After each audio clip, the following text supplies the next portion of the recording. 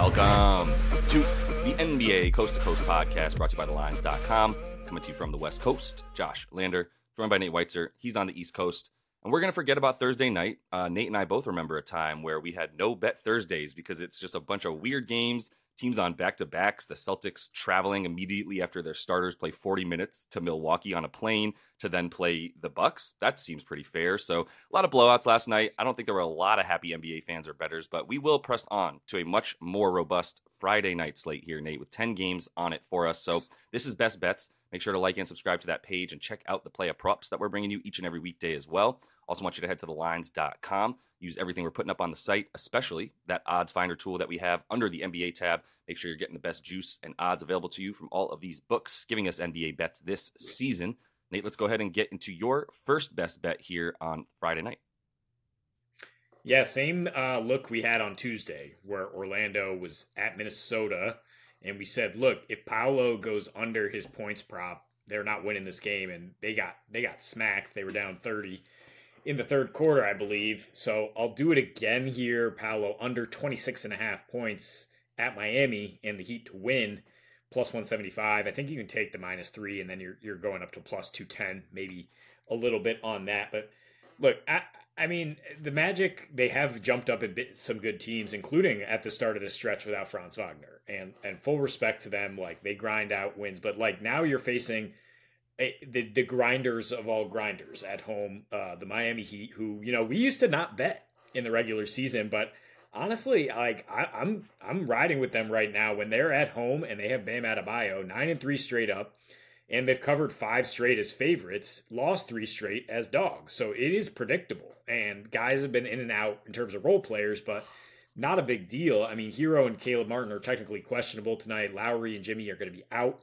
Jimmy's been out for a while, but like whatever. Like you tell me Jaquez gets more usage, Josh Richardson more time off the bench, Jovic going to play more. Like this is the Miami Heat who just extended their coach who is maybe the best in the NBA. And in their last 11 since getting banned, they're allowing the 5th fewest points, 4th lowest 3-point percentage. They've beaten Orlando 7 straight times at home, plus 11.5 net rating. Orlando scoring under 100 points in those games. And the individual matchup for Paolo is pretty much as tough as it was against Minnesota, where he came out with a huge usage rate still, tried to keep it rolling the way he did against the Nuggets and Hawks, but it didn't work. I mean, held mostly because he wasn't able to get to the line against a team that doesn't foul, right? 1 for 4 from the free throw line after 40 free throw attempts his previous 3 games. Miami is 4th in terms of limiting free throw attempts. They just held OKC to 16 and SGA to his lowest free throw total in 17 games, keeping him under his total. Did lose the game, but you know, I don't think that the Magic have the same kind of supporting cast without Franz Wagner again that we would expect to see from OKC, other guys stepping up. I mean, Paolo in his career against the Heat, 4 games, 15.5 points per game. He's a -32, 93 offensive rating, and 3 of those were at home. So much tougher ask here going up to Miami and trying to beat the big brother in the state. Yeah, I feel that. I'm wondering, like, do you think that the reason that Paolo, I guess, has sort of fluctuated this season, especially, is because Franz is in? Like, do we take any weight into that and say, like, well, his usage is going to stay super high even if he's playing good matchups, and that's why because I feel comfortable taking Paolo unders even when Franz is in, and it's at like 22.5 points a lot, right? Because that's even a high number. So I'm just wondering what you think about that. Yeah, I think the usage will stay high here, but I think it's to the team's detriment when you face a tough matchup like Minnesota, which is what we saw. Like, he shot the ball 22 times, and where did it get them? Got them down by 25 points because, like, why are you forcing it? He doesn't have a very versatile game. Like, everything is going to the basket, hoping to get foul calls, and Miami with Bam back there is happy to let you do that and avoid fouling and just destroy your offense that way. Yeah, I feel that, and I'm gonna go with it too, because I was looking at Paolo unders for player props and missed it last time when you had it as a best bet, and this time I was like, I'll just let you have it. There's some other player props out there with the 10 games, but I fully agree. So let me go ahead and talk about Atlanta and Indiana for a second. And the Pacers were streaking in a good way for a minute after struggling, after the in-season tournament that they lost in the championship.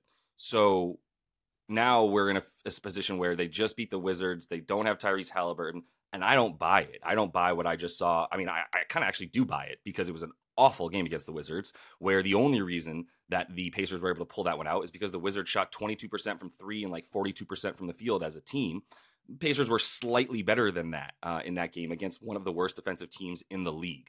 What I was looking at from the last game, right, is mostly the assist percentage way down, the rebounds fine. It's like it should be higher against Washington, who's one of the worst rebounding teams in the league. Maybe they just didn't really bring it, but this is a Hawks team that's going to bring it to them at home and has been a bunch better as of late anyway, especially at home, right? They've won 4 of their last 5. They're covering as well when they're home favorites, small home favorites. I should be very clear because they actually haven't even really been big home favorites at any point this season. But that's really what I'm looking at is like the transition defense for Indiana was just as bad as it's been. It was really bad against the Wizards. And like I said, they just got the benefit of some really bad 3-point shooting more than anything from the Wiz in that game.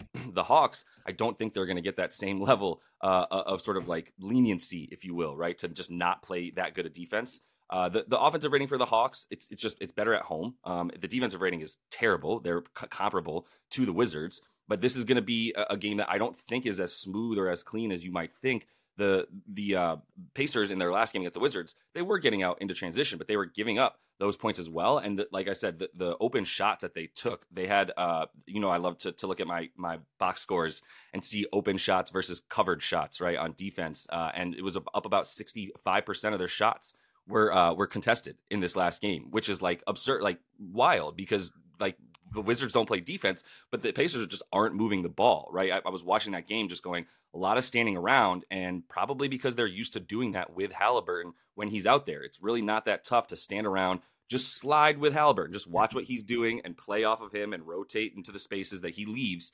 And that's just not, there's nobody to do that anymore, right? Like Nembhard still did get his assists. He's the only one though, right? In the last game, I think he ended with 6 or so. And he's the only one who's getting dimes because of the fact that like, that's what they rely on, is that's the only way that they get those dimes. So with the way that it's super choppy, I just think that the Hawks are going to outscore them, but I don't really think it needs to get to 252.5 either, right? We just saw a huge under for the Pacers when they played the Wizards because of that awful shooting percentage. I don't really see it going up, right? If it was like a good defense that they just played and now they're playing a bad defense in the Hawks, I might say, oh, okay, maybe the Pacers will come along for the ride a little bit more. They just got shut down by the Wolves or the Heat or what have you. Not the case, right? It's just going to be a stagnant offense. We've seen them have one good offensive game, and that was against the Heat without Bam Adebayo, which was really interesting this season without Halliburton, right? In the other games, real big time struggles on defense. Obviously, on offense, especially the Timberwolves and the Celtics, 2 of the best defensive teams in the league. That'll happen. But then when it comes down to the other 2 games, including that one against the Wiz, I'm just like, I don't trust this offense without Halliburton for the entirety of a whole game. Yeah, and I think that's where I lean more is the under or Hawks money line plus under. I don't trust the Hawks to cover. I think they're still the worst team in the league against the spread. I mean, the Pacers could fall apart though without Halliburton. But the Hawks have been playing a little bit better defense for sure since they got Jalen Johnson back. I mean, they have some quality performances at home. Couldn't shut down SGA and the Thunder in an over there, but held the Kings down to just 110 at home. Would have held the Sixers under this total last night or 2 nights ago if not for overtime. So maybe they hold the Pacers under their team total, and that's the way you want to go with it. Minus 5.5 is a little scary for me for just this Hawks team that finds a way to get in their own way. But yeah, I mean, Pacers without Halliburton, let's fade them.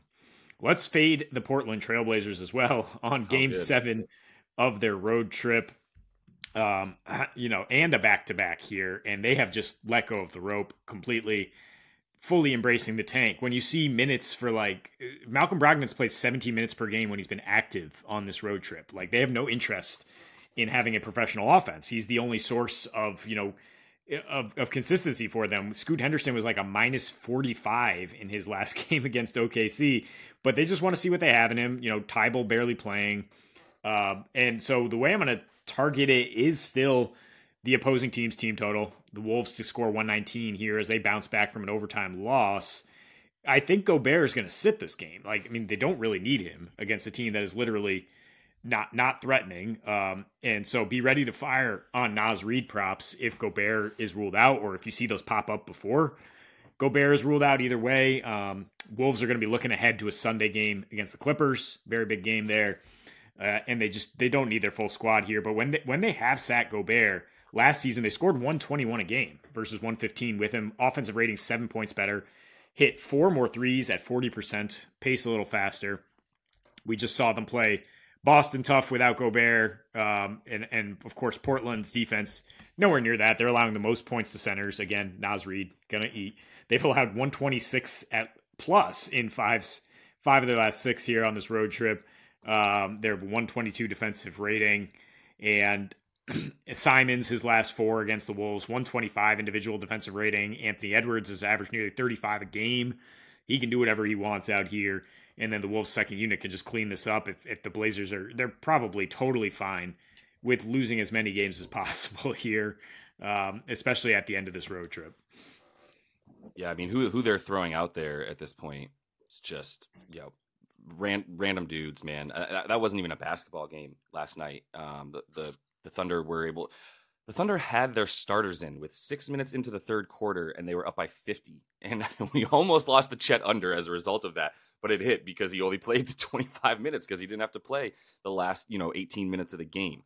I don't have anything else to say about them. I don't think that their players are tanking. I think we know that. They're just putting an assortment of guys on the floor that have no business being out there together. And this is the result. So I'll blindly follow anyone who wants to fade the Blazers right now. I'm going to close things out with another sort of blind fade of the Golden State Warriors. Like, I'm the dude at the roulette table who's like, I'm hitting, if Black hits 8 times in a row, I'm hitting Black a 9th time. Like, I'm not going to switch it up. Right? I hate that because I get more regret from leaving it. Steph is coming. I don't know when he's going to drop 42 on 9 made threes. It's coming. It's just not going to, this isn't the game for the positive regression against the Bulls. So I'm going Chicago on the money line there, and I'm going to parlay it with Vooch because I was looking at Vooch stuff, and I think his prop is pretty fair, although he does massacre the Warriors when he plays them. He owns them completely, a 43-point game in his arsenal there, in his repertoire from the past. His resume is the word I'm looking for.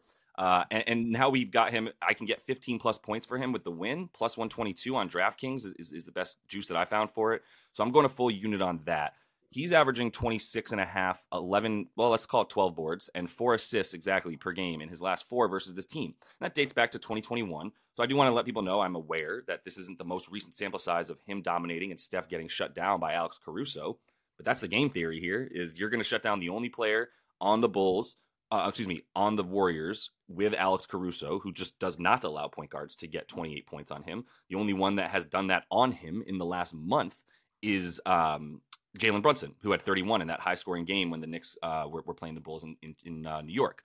So now we've got a much different team than even the Knicks, who were playing faster paced at the time, by the way, before they started slowing it down with OG.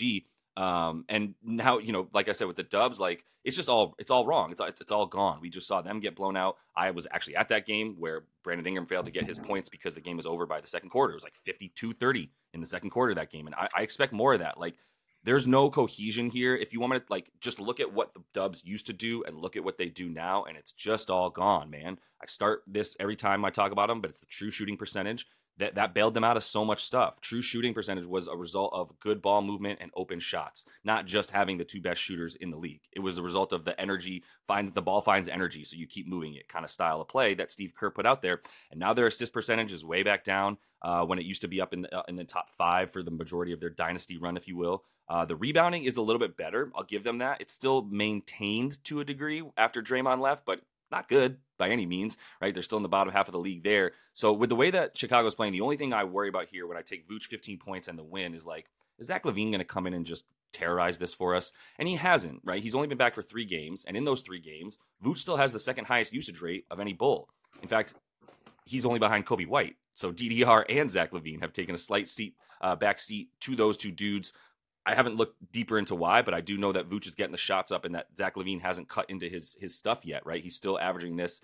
He's gotten over this prop twice since coming back, just didn't even play that many minutes against the Hornets, right? And then had a really good game of in overtime against the Rockets last game. So I'm just putting the points out there. The rebounds are super high. Not that you can't get rebounds against the Dubs, but they are a slightly better rebounding team. And I didn't add the assists, even though I see Vooch getting all these assists recently, because he's still only averaging 6 potential assists on these 4 assists that he's getting per game over the last like 10 games.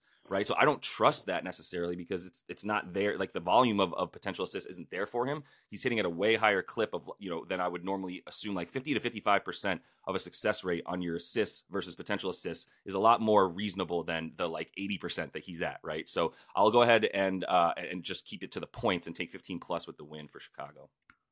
Yeah, and fine putting some of that exposure on just Vucevic to top the prop. 17.5 points is his core bet, right?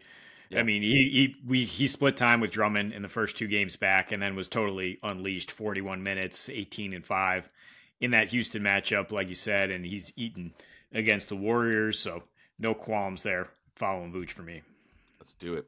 That is all the time we have for you in this one. Continue to follow along. Also, would look at La Flama Blancas. I forgot to say that. Coby White might be a good bet as well, and we have to say La Flama Blanca in any episode that we can. So maybe some Coby White love in there as well. We went 2-2 last night on the play of props there, Nate. So let's definitely close it out with a winning week and kick it off with your first one. Yeah, I'll go Desmond Bane under 34.5 points and assists, and this number is elevated because he scored 32 against Dallas last time out, right after Ja was announced out for the season. He's only topped this number, I mean, in terms of just his scoring, which is 27.5. He's topped it 3 times, twice against Dallas in his last 15 games without Ja.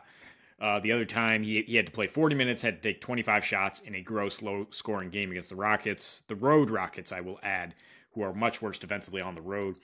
Marcus Smart also out tonight. And while his usage rate is 3% higher without Smart this season, Bane averages pretty much the same points. He averages around 25 points per game, 4.8 assists, which is what he averages in over the last 3 seasons against the Clippers, 4.8 assists and 20 points, lower usage. And to me, this is like a bet on the Clippers defense being pretty good. Also the possibility that as -8 road favorites, they could just run away with this game and you don't get Bane down the stretch. Clippers are playing some of the best ball in the league, as we know, and particularly their last 8 since they were embarrassed by Boston without Kawhi. They are 7th in defensive rating. They are allowing the 3rd fewest points and 5th fewest assists overall. Also, same numbers against point guards specifically. And Bane now going to be asked to be on the ball much more with Smart and Morant out. And he's also going to be the focal point of Ty Lue's game plan, right? To say, like, let's stop him, which he clearly has done. 20 points per game in the last few seasons. The Clippers are allowing the fewest field goal attempts overall in that span because they're also playing at the slowest pace in the league on the road. 95.5 pace. So I just don't think there'll be a lot of opportunities here for people to go over in general in Memphis. I mean, maybe like the under for the game here, but I'll just take under on Bane while assuming like Jaren Jackson probably has a better individual matchup than Bane will against these wings. Yeah. I don't know who's going to have a great matchup for Memphis. I mean, I would definitely continue to fade their points and not believe in what we saw against Dallas. That was a little bit of a rah, do it for the Gipper kind of thing, if you want to consider Ja the Gipper. But now we're getting back into rustic, slow Memphis offense, like maybe the worst offense in the league, Memphis offense, without Ja Morant, slow pace, et cetera, right? Desmond Bane looked really, really good when Ja came back for a reason. He's not a point guard, and he's going to try to act like one at times. And I bet they miss Tyus Jones, but we'll move on to Atlanta. Jalen Johnson's props are the same, Nate, right? I literally like zoomed into the doc and was like, Jalen Johnson, before you could take it. I got it. Like I knew you were going for it. So over 25.5 PR points and rebounds. It doesn't get any, it's like, it's been at 27.5 in not that long ago. And now it's 25.5 and they're playing the Pacers, and the Pacers give up the most points to power forwards, right? We do this all the time with a few teams in the league who, if you give up transition points, which is Jalen Johnson's in transition more than almost any other player in the whole league with frequency, right? Like it's like 38% of the time that he's in the game, he's in transition. So he's never just not running, first of all. And he's an incredible finisher around the rim with a roughly like almost 80% field goal percentage inside of 5 feet for Jalen Johnson since he came back from injury in the last 7 games rather. So like my man knows what he's doing when he gets to the rim, and he can leap and get there as much as anybody. So we'll take him for the points and the rebounds. He's gone over in 5 of 7 since he came back from that injury for a few weeks. The only 2 he went under was versus Orlando, which is obviously an incredibly solid interior defense and limits power forwards to the 7th fewest points per game. They also had a blowout victory against the Hawks when they still, he's on the Hawks. They lost to the Pacers is who they're playing tonight. And so they like got blown out by the Pacers like 115 to like 110 or 112, whatever. So he only played 26 minutes in that one. But his minutes in production, like I'm willing to say that this is the second best player on the Hawks. And if there's some big DeJounte Murray stands out there, I apologize for your feelings, but like this man is more important and better at basketball right now than DeJounte Murray, at least in what he does. That's my strong opinion. He's now in third in minutes and usage on the team. Bogey comes in, I will say, and gets a few more shots, but Bogey gets a few less minutes as well, which is why his usage is higher. But Jalen Johnson's not really losing shots to Bogey because they're not playing in the same spot at all. Like I said, third in minutes, he's now leading the team in rebounding. He's got the most rebound chances per game, and he has the most rebounds per game. So he's really just doing it all. And in part, it's because the Hawks are running so much that guys like Clint Capella aren't quite making it down the floor at times to be able to pick up maybe an offensive rebound or even hustle all the way back if on defense for a defensive rebound. So a lot of pace in this game for sure. I don't think a lot of like awesome offense for the Pacers, which is also why I love the rebound prop for Jalen Johnson at this point. It's at 8.5. He's averaging 11 since he's in the last 7, right? So, like, I'm very good with the rebounds, but I'm throwing the points in there, too, because the only time he hasn't gotten the points is, like I said, a blowout game. He only played 26, and against the Magic, that's where you don't score. Where he wants to go is where you don't score against the Magic. That's why Trey and DeJounte Murray torched the Magic the last time that they played them, and the last 2 times that they played them, because that's where you beat the Magic from is the perimeter. So we're going to go ahead and just follow the easy breadcrumb trail to Jalen Johnson being the dude to really light it up tonight for the Hawks. Yeah, I'm glad you walked it back to say second most important player for the Hawks, because it is about fit. Like, DeJounte Murray is a great player. He just doesn't fit very well next to Trae Young, and that's why he's probably going to be traded before the deadline, it seems like. But, yeah, Johnson has been essential for them on both ends of the floor as a big who's able to run, and he's attacking the rim and getting to the free throw line, which is going to be huge against the Pacers, right? Do they still give up the most free throws per game? Yeah, so points, rebounds, or just rebounds, assists. When you say 8.5 rebounds, I'm like, damn, we could tack on 3 assists there. And that's just a prop that has not failed for me in this show. Yeah. And on Tuesday, I think when I missed both, I was like, why didn't I just take Jalen Johnson again? God damn it. I know. But yeah, and I do want to say the assists are there for him. It's wild he's getting assists, but yeah, the last point that you made about Jalen Johnson coming in, I actually already just forgot it. Is the rebounds, right? The opponent free throws. Yeah, he's going to get to the line a lot too because he's going to have some second chance points. That's also there against the Pacers, but yeah, they are the absolute worst team in limiting free throws. Right. All right, so Tobias Harris is the number 2 option for the Sixers here tonight as they host the Kings. Game total is about 242. So I'll take over 32.5 PRA. Give me a whole stat bundle for Harris tonight. I mean, his last 5 without Embiid, averaging 35 PRA, 23.5 points, 7 rebounds, 4.5 assists. His usage rate is 8% higher without Embiid versus with him. If you look at a 5-game sample, also playing 5 more minutes per game in those games because the Sixers aren't going to blow teams out when they don't have JoJo. That's much less likely. They're much more likely to get into these high-scoring affairs that we've seen recently, especially when you host a team like the Kings. This should be, a very good environment to get overs. His last 8 against the Kings, Tobias averaging 34 PRA. That might scare you a little bit. Look at his last 3 without Joel Embiid against the Kings. 39 PRA, 25 points, 10 rebounds, 5.7 assists. And those are skewed by when he was limited to 25 minutes last time out because he fouled out of the game. Otherwise, he has 29% usage rate. Having a lot of success against a Kings team that allows the 8th most points to power forwards. And throw in some rebound chance talk for Josh. Just his last game against Atlanta, 17 rebound chances. That's a lot. And only 20% of them were contested. So again, this kind of similar environment with the Kings where you get up and down, lots of shots going up, easy rebounds to grab.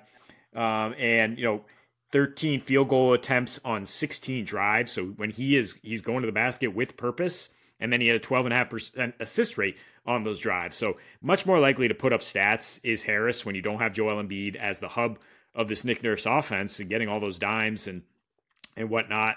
Harris is going to be counted on a lot more in terms of not just usage, not just putting the ball up, but doing it all. Yeah, totally. I was looking at Toby as well, and like we probably incorrectly tried to sort of fade him at first and be like, it doesn't matter if Joel's playing, he hasn't done much, but the lack of James Harden this year has really made him that important when Joel's not in, and now he is someone that you can target with these props. It's going to continue to be around 27.5, 28.5 points and rebounds until he goes under that again. And this is a good matchup for him to go over. So yeah, I support it. But let me close it out here with also just Sack. I don't know what's going on with them. They are weird right now, man. I've been watching their games and playing bad teams, playing all the way down to their comp, but also just not really even beating good teams right now. So they're going to need to pick it up. But let's close it out with Steph. I believe I can still get him because I hit it at under 27.5 points. And it is 26.5 now. I don't know if there's going to be any 27s left. Oh, no, there are. You can still get some 27s. Some books have a 26, but you can find a 27.5, and that's what I would take, points.